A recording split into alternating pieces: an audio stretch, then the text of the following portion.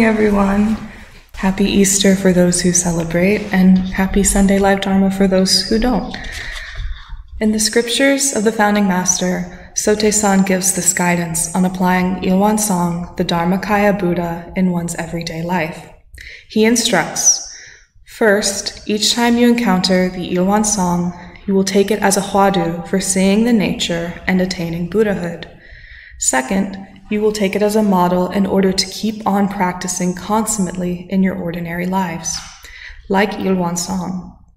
Third, you will take it as an object based on truth that you keep on believing in, knowing that all things in the universe have the actual authority to bestow direct blessings and harm.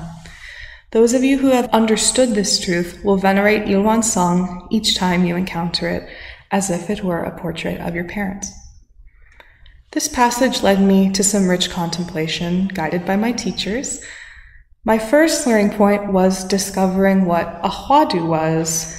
The term comes from the Chinese hua tu, which can be translated as word head, head of speech, or the point beyond which speech exhausts itself. It is a tool to be used as a focusing point for contemplation or meditation, similar to a koan. In this way, when we become aware of meeting Ilwan Song in our daily lives, we are instructed to allow that encounter to focus our perspectives on our true nature and our path towards Buddhahood. The second instruction addresses where we can meet Ilwan Song. The Founding Master says that we should take it as a model to practice consummately in our day-to-day lives, like Ilwan Song. This informs us that Ilwan Song is not only the picturesque symbol of the golden circle above our heads on the altar, but something that permeates every facet of our lives, from the mundane to the sacred.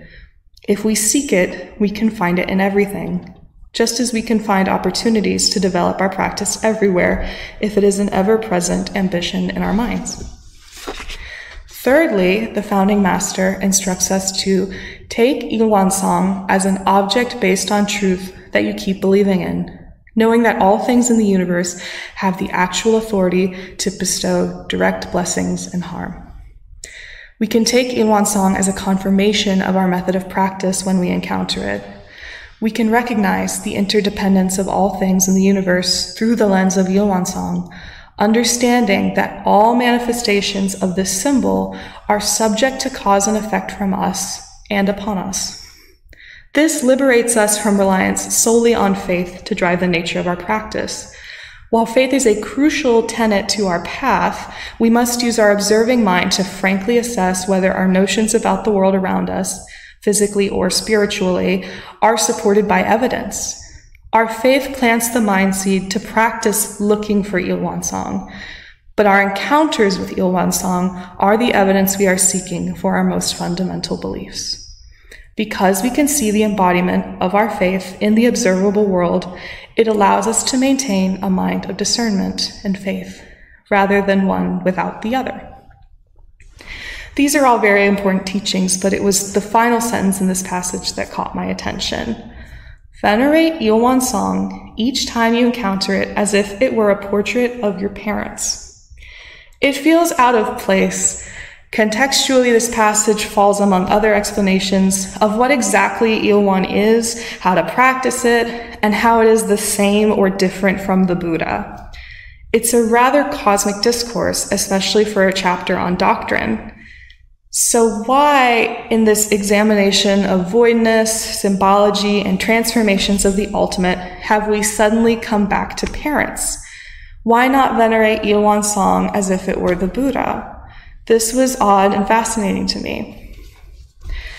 I was also drawn to this analogy because of my own experiences with my parents.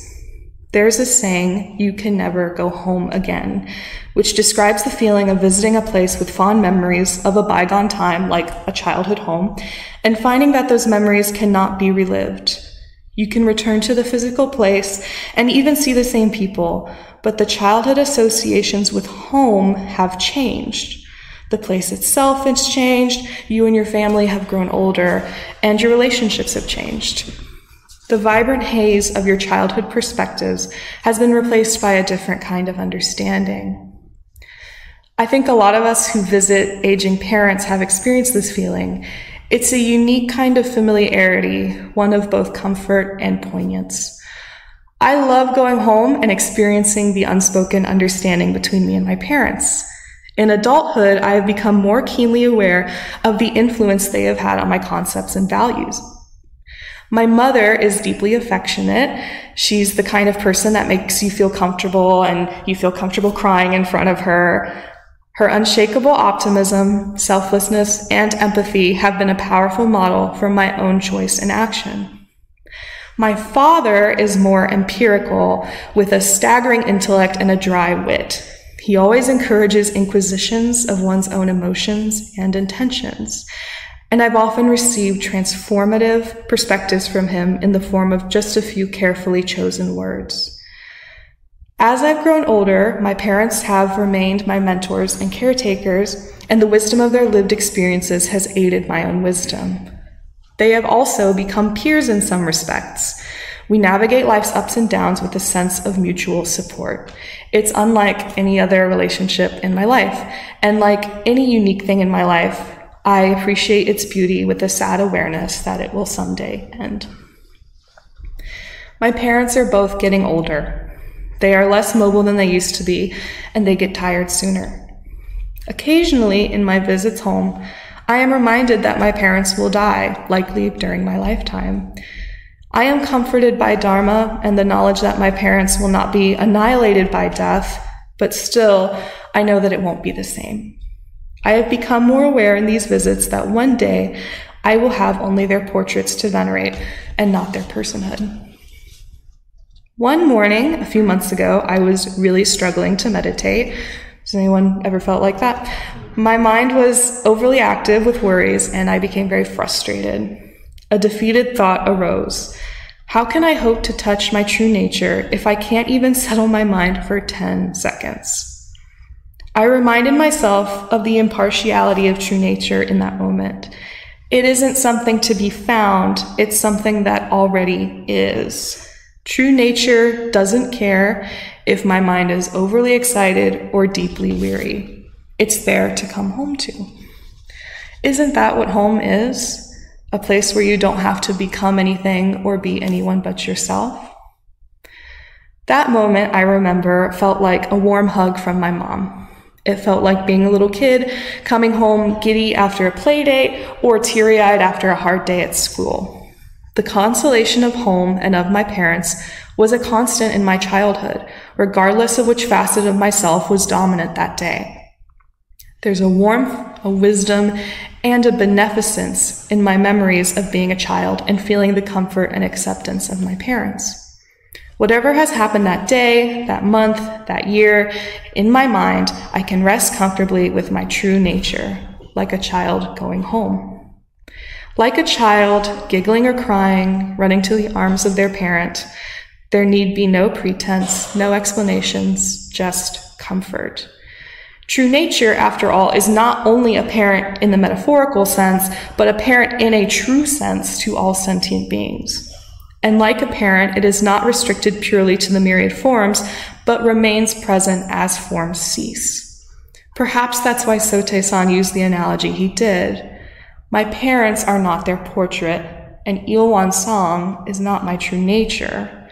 But when I venerate these representations, I am not only acknowledging what they directly symbolize, but reminding myself that there is no me without them.